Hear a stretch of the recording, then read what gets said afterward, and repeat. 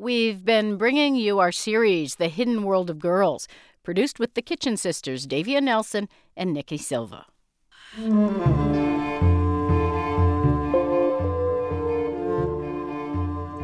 Today we go to Pakistan, to the city of Lahore. We'll meet a young woman who shares her story about coming to terms with her sexual orientation in that Islamic state. Reporter Habiba Nosheen met several times over the course of 5 years with a woman we'll call Fatima. This woman and others in our story have asked us to conceal their identities to protect them against reprisals in a country hostile towards gays and lesbians.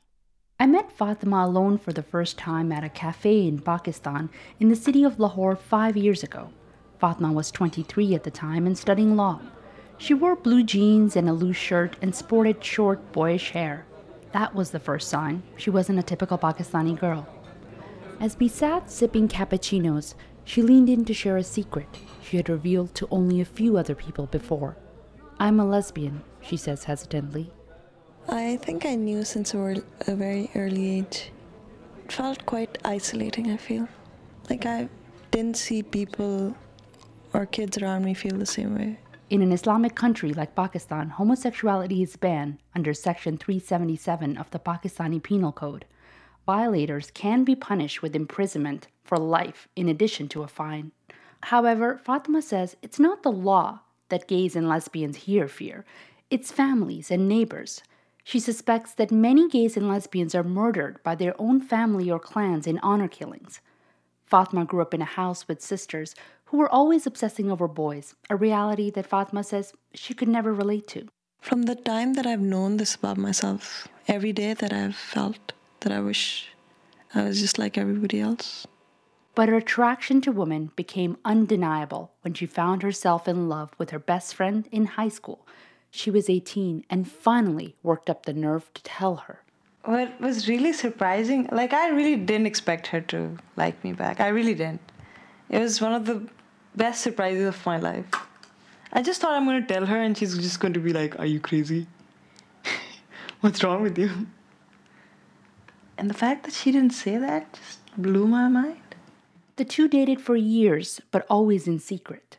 They would hold hands walking down the street, as many women do in Pakistan. Women holding hands is simply regarded as sisterly love. And that idea of sisterly love allows female lovers to stay under the radar, even more so than in the West, until they reach the age of marriage.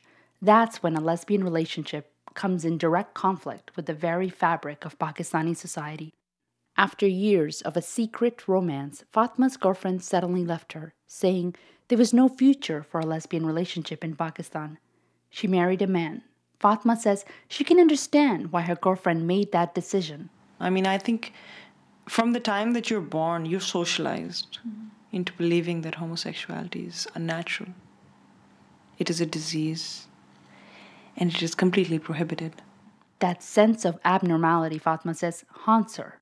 My insides are at war with each other. There are days I wake up and think I should just embrace myself. And there are days I wake up and think I should kill myself. Leaving the country, Fatma says, is not an option. She thinks it's her calling to be a human rights lawyer in Pakistan.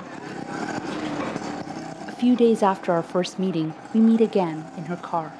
Fatma skillfully navigates her way through the chaotic streets of Lahore.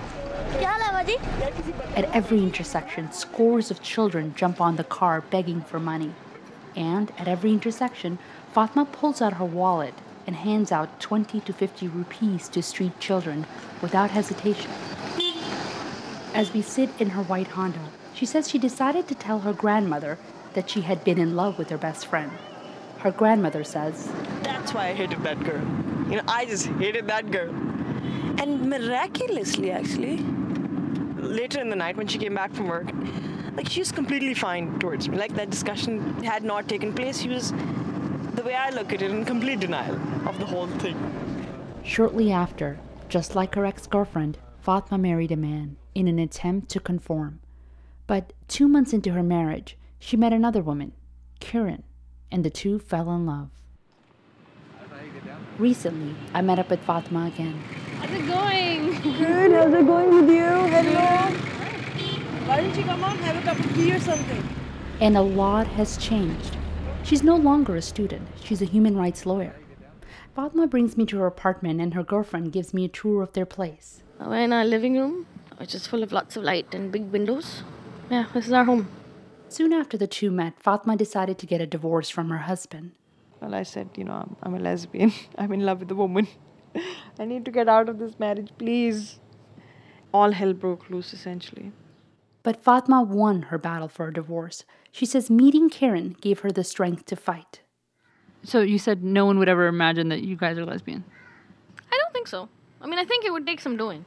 Yeah, it's not within the realm of, possibility. Yeah.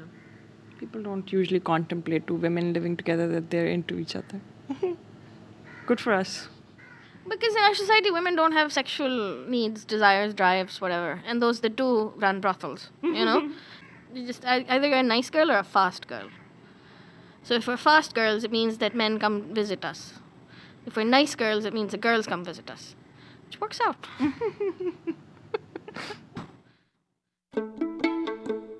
For NPR News, I'm Habiba Nosheen.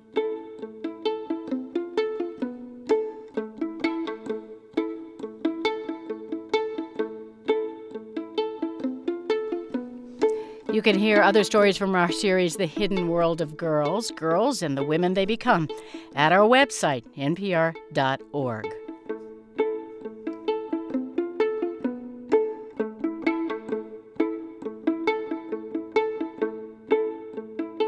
Funding for Hidden World of Girls is provided by the Corporation for Public Broadcasting and the National Endowment for the Arts.